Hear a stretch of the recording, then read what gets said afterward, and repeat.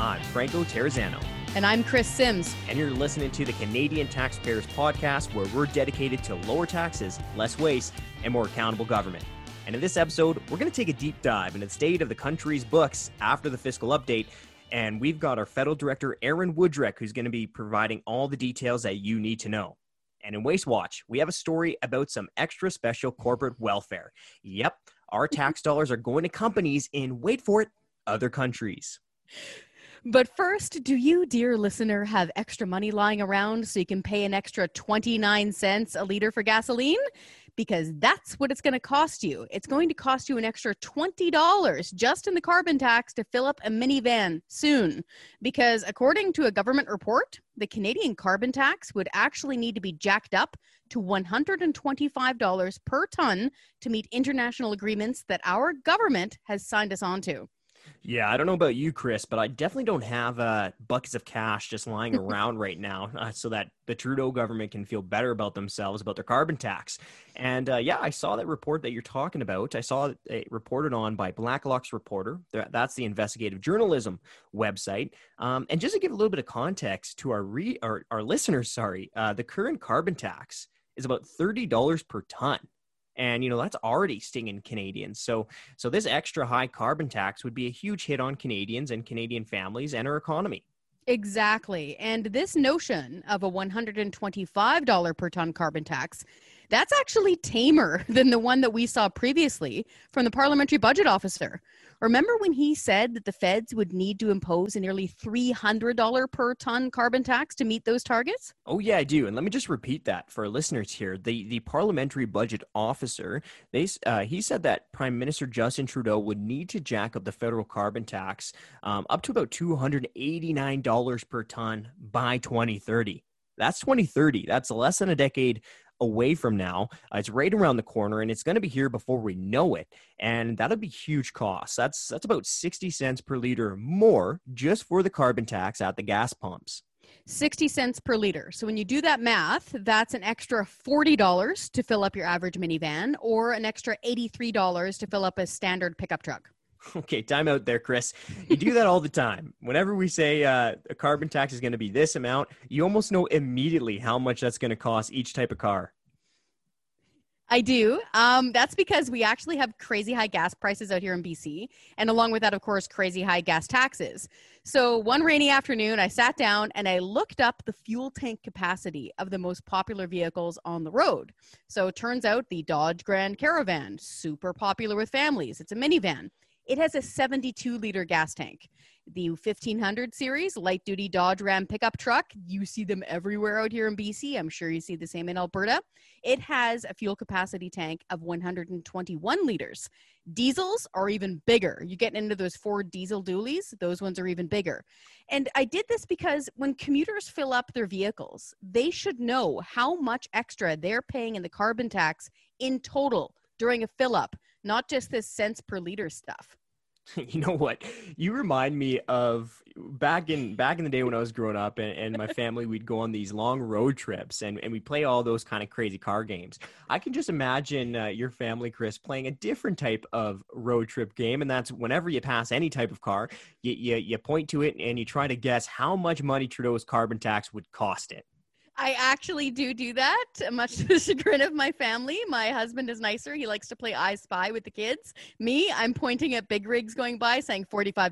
$45. Yeah, I do. I'm not even a little bit surprised. But you know what, Chris? You're doing good work. We have to get the message out about just how much money this is costing Canadians. And it's really costing Canadians at the worst possible time. And not to be the bearer of even more bad news, but it looks like the Trudeau government is getting ready to hammer Canadians with a second carbon tax. And now I need to make something clear. Trudeau's second carbon tax, it's not going to be replacing the current carbon tax that we're talking about. It's going to be layering additional costs onto Canadian families and onto the Canadian economy. Now, we're expecting Trudeau to be burying his second carbon tax in regulations, and we're expecting these regulations to force producers to try to reduce the carbon content of their fossil fuels. And if these producers can't meet Trudeau's requirements, then they're going to have to pay a second carbon tax. But here's the kicker. We already have economists who are warning that, it's not just going to be the big producers that are going to be paying Trudeau's second carbon tax. No, far from it. Because Trudeau's second carbon tax will also hurt the mom and pop shops. Those costs are going to be trickling down to the consumers and to everyday taxpayers and everyday Canadians. And it's also important to remember that this isn't going to happen in 2030. I mean, we're recording this podcast in early December 2020, and we're expecting these regulations to be announced really any day now. Okay, we need to know how fast, because here in BC, we've been struggling with our BC carbon tax and our provincial version of the second carbon tax that you're talking about right now. And it's not pretty. I'll give you an example. Some of our listeners might remember back when BC Premier John Horgan was completely mystified as to why we had gas prices of $1.70 per liter last spring. All the while, he was opposing the twinning of the Trans Mountain Pipeline, which of course delivers gasoline supply to Lower Mainland, and jacking up the BC carbon tax. He was so puzzled by this mystery, he actually called an inquiry into the cost of gasoline. But here's the catch. He wouldn't allow investigators to examine the actions of government. So if it's strangling a pipeline or jacking up taxes, that was off the books. The result of this investigation, they came back with a mysterious 13-cent per liter markup on BC gasoline. That was your second carbon tax cost. Yeah, and just imagine that on a national level. So I did an interview with gas price expert Dan McTeague. He's the president of Canadians for Affordable Energy on Trudeau's second carbon tax, and here's what he had to say. So look for an impact of about 30,000 jobs. Look at a net loss of about $22 billion in capital. You mentioned earlier, this is the worst possible time when we need to grow the economy. Yeah, so these are going to be some big time costs. They're expecting Trudeau's second carbon tax to cost about 30,000 jobs nationally and to increase the cost of gasoline by about 10 to almost 20%, just depending on what province you live in. And now here's what's really important. With everything that's going on right now, because there's a lot going on, it's really important for us to get the word out about Trudeau's second carbon tax. A lot of bad policies are at risk of becoming real during this fog of COVID-19. And it's really going to be taxpayers, it's going to be everyday families who are already struggling, who are going to have to pay the price for that. Exactly. And that's why action is needed right now. We need to work really hard to stop this thing from happening, this second carbon tax, before it starts. Because I'll tell you, getting rid of a tax once it's already there is 10 times more difficult. Yeah, and I'm glad you brought up action, because we do need to take action. If you're really concerned about Trudeau's second carbon tax, head over to taxpayer.com.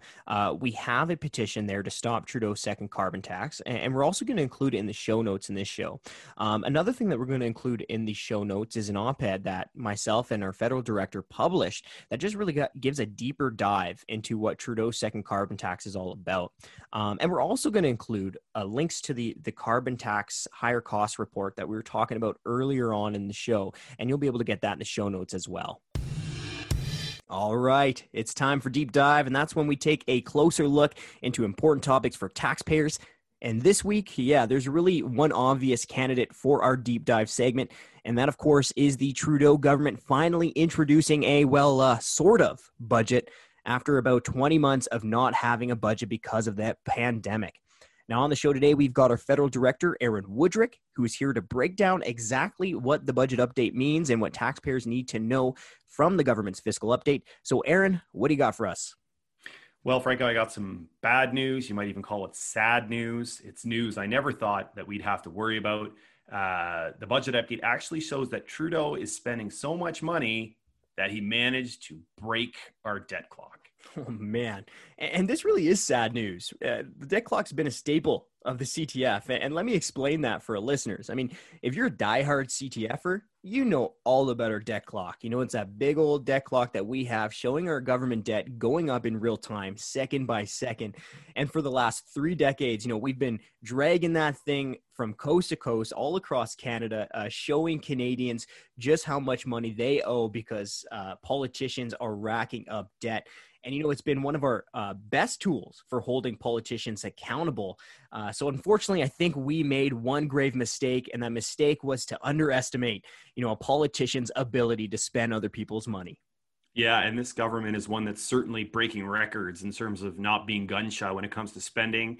In fact, we're really only a couple of weeks away from being $1 trillion in debt. And that's trillion with a T. That's 1,000 billion. It's a one with 12 zeros after it.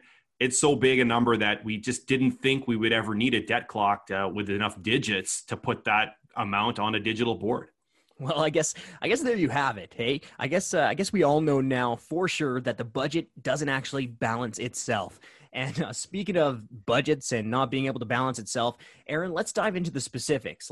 Give us the nuts and bolts. Give us the details on the budget updates. Yeah, I mean, let's start with just the top line number, the deficit number. That's $381 billion. That's how big just this 1 year's deficit is.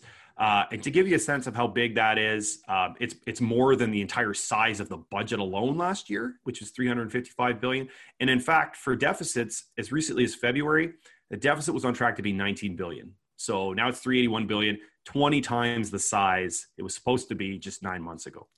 Yeah, $381 billion. That's really an eye-popping number. But I mean, it's really no surprise. We all know the Trudeau government is spending money left, right, and center right now.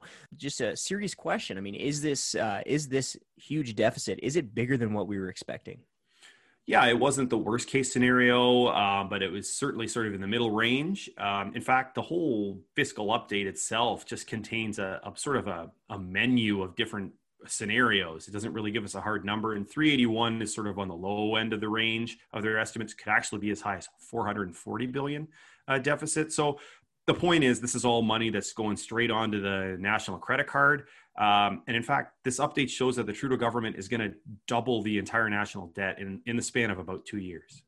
Well, wait a second there. I think I just heard something, and I just want to make sure I'm understanding what you said correctly. So just to be clear here, you're saying that the government is going to rack up as much debt in 2 years as every previous government has done since Confederation in 1867. Is that what you're saying? That's exactly what I'm saying. I'm saying they're going to add as much debt in 2 years as in the previous 153. It's pretty crazy. Yeah, and it's definitely hard to process here. We've got a $1 trillion debt tap. You're now telling us about a $400 billion deficit. We've got a broken debt clock. Aaron, you must be a real hit at parties that you go to. Yeah, it's a good thing we're not having any parties these days with all the social distancing, because it would only be bad news coming for me. But it actually, believe it or not, it gets worse. As much as they've spent so much money so far, you know, a lot of people would agree that given what we're going through, it was going to be pretty hard to avoid spending anything at all. But the real issue is going forward. They've done something really unusual. And here's the Finance Minister, Chrystia Freeland, to explain it. When the virus is under control and our economy is ready for new growth, we will deploy an ambitious stimulus package to jumpstart our recovery, spending roughly 3 to 4% of GDP over 3 years. So what Freeland's saying here is that she wants to borrow up to $100 billion, which is that 3 to 4% of GDP figure she was mentioning, up to $100 billion over 3 years once the pandemic is over, to spend on stuff to be determined later. Yeah, that sounds like really weird budgeting to me. I'm not even sure I really understand how that works. So it sounds like they're just picking an amount of money and then committing to spending it on something eventually. Is that kind of what's happening here? Yeah, it's a really strange way to approach budgeting when you think about it, right? Like normally you decide what you want to do and then you try and figure out how much money you have for it. These guys are going the other way. They're picking a number and saying, we want to spend $100 billion and then we'll figure out some stuff that we can spend it on. It's pretty bizarre. Yeah, that is definitely a bizarre way of budgeting. And you know, I've noticed there's just some bizarre issues here that I'd like to touch on about government budgeting in general. And the first is just a lack of an actual budget. Now, for our listeners here, remember, this is not a legitimate government budget. This is a budget update. It's an update on the last budget. And it feels like forever ago was the last time when we actually got a legitimate budget from the Trudeau government. But Aaron, do you know the exact or how many months have passed since the last actual federal government budget? Yeah, it's been about 20 months, believe it or not. So coming up on 2 years without a real budget. I mean, obviously, there's a lot going on right now, and there's a lot of stress to deal with. Things are changing rapidly, but you really can't just throw transparency and planning out the window because times are tough. Yeah, no kidding. And the second thing that I want to touch on in terms of budgeting is, what we've been talking about, fiscal anchors or budget targets. And, I'm here in Alberta, and our Alberta government's budget, the provincial budget, it's an absolute mess. But, at least our Alberta Finance Minister, Travis Taves, at least he's talking about fiscal anchors or budget targets, like bringing our per person spending in line with other provinces. I mean, that's definitely something that the Alberta government needs to do. And it's good that they're at least talking about these types of targets. So, Aaron, were there any type of fiscal anchor or budget target from Ottawa's fiscal update? No, there wasn't. There was a lot more interesting rhetoric and metaphors. I mean, they talk about fiscal anchors. They talk about what they're calling fiscal guardrails. But surprise, surprise, they don't want to introduce those things until the pandemic's already over. So essentially, they don't want to put up any guardrails where the cliffs are. They just want to wait till we've already gone over the cliff and crashed on the ground, and then maybe they'll put up some guardrails on the flat ground. Yeah, that doesn't sound like good news for taxpayers here. And speaking about taxpayers, I mean, we are the Canadian Taxpayers Podcast, so we definitely need to talk about taxes. Aaron, was there any news on the tax front in this budget update? Am I going to be opening up my Christmas gifts this year and finding some tax relief for the holiday season? No, I think you'd be happier if you got coal in your stocking than what's in this budget, because that would at least cost you less. Not only are they not lowering your taxes, which is unfortunate because it'd be a real simple and fast way to make your life a little bit easier, they're actually increasing taxes. So payroll taxes are going up. There's an alcohol tax that's rising, carbon tax, of course, and to top it all off, the new Netflix tax as well. Oh, that sounds just lovely. That sounds just lovely. Okay. Merry Christmas. Merry Christmas indeed. All right, Aaron. So what's coming next? Are we going to get an actual budget with some actual firm numbers anytime soon? I sure hope so. Government suggests that it's going to come in early 2021. I think that's the absolute latest we can wait for it, because by then it will have been about 2 years. And, the government keeps saying things are changing too quickly. But the reality is most other G7 countries have produced a full budget, as well as most Canadian provinces. So there's really no excuse anymore. Yeah, no kidding. Time for excuses are behind us. And on that note, Aaron, thanks so much for joining today to talk about the federal government's budget update. You wrote a great op-ed that we're going to link in the show notes for any of our listeners that want to take a deeper dive into the numbers. And we're also going to include a link in the show notes that you can go to if you want to help us put our debt clock back together. Well, it's time for Waste Watch. This is the part of the show where we make fun of the stupid things that governments do with your money. We've got Aaron Woodrick here, our federal director. You've got a crazy one for us today. What do you got? Yeah, obviously here at CTF, we're not fans of what we call corporate welfare. That's when governments are picking their favorite well-connected businesses and they just throw a bunch of free taxpayer subsidies at them. We are big fans of entrepreneurs and free enterprise, but we are definitely not fans when governments just pick businesses and give them big subsidies. Yeah, because here's the thing. Politicians and bureaucrats, they're bad at it. They're really bad at it. And the reason is because they're not betting with their money. They're betting with your money. When you're making an investment with your own money, you put some due diligence into it. You want to make sure it's going to work out. If you're betting somebody else's money, let it roll, right? But usually the kind of corporate welfare we're talking about is the really big stuff, hundreds of millions of dollars going to Bombardier, to GM, all those kind of places. They get all the big splashy news, but there's a lot of just dribbles of corporate welfare that are leaking all over the place. And it adds up to millions and millions and millions of dollars. Tell us more about that. Yeah, a lot of people might not know there's actually multiple government agencies that exist only to shower that kind of corporate welfare on business. And it's just a terrible way to cultivate this culture of dependency where businesses start to just expect subsidies and really focus on them. But what's so crazy about the story today is that the company that the handout is going to isn't even based in Canada. Yeah, that is a weird turn on this one. Mostly politicians are doing this kind of stuff to try to buy votes in their own ridings and so on. This one's on the other side of the world. How does that make any sense? Well, if it doesn't make any sense, but it happened anyway. And the Trudeau government, what happened was they set up an agency in 2017 called FinDev for financial development. And even though this agency didn't have their head office set up yet, they actually didn't have most of their employees in place, they were still able to approve a $13 million taxpayer handout to a company that's based in Kenya.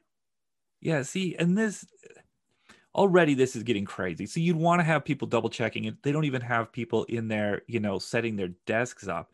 They're firing out $13 million checks. They're going to the other side of the country, or other side of the world, not the other side of the country, the other side of the world. It seems like a pretty good deal for Kenya, but not that great a deal for Canadians. How'd it work out on the other end, though? Yeah, and this is the real capper on the jug, is that it didn't even work out really well for Kenya, because 2 days after this company, it's a company called M-Kopa Holdings. They sell a number of things, including cell phones and solar-powered appliances. 2 days after they got the subsidy, they actually fired 150 employees. That's just so crazy. So you think about it, like a $13 million check, like that's got to take like a week or two to clear. So it's sitting there. They got the check. It's in the bank. Like as soon as they can take the money out, boom, 150 people. Here's your pink slips. Hit the road. How in the world can this happen? This is crazy. Yeah, it's a new heights for waste. I mean, it's just mind blowing that they're sending this money. You would think, first of all, it's not creating jobs in Canada, but yeah, maybe it creates jobs somewhere else. But it didn't even do that. They actually fired people. Jobs were lost as a result of this corporate welfare.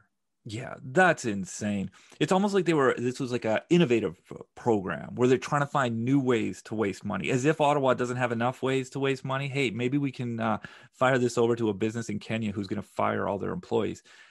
This is crazy. This is a new frontier of waste. Well, this is a government that likes to talk about innovation, but I wasn't expecting them to innovate on ways to waste, but apparently they are. But perhaps the wildest part is that this agency, they are asked for comment on this disaster, and in their words, they're still defending it because they're saying it still has good prospects. So apparently, we should all stay tuned because the solar-powered appliance boom is apparently just right around the corner. That part's crazy. Like we've all done something dumb, and had to go to the boss and be like, "Hey, I took a chance on something, didn't quite work out.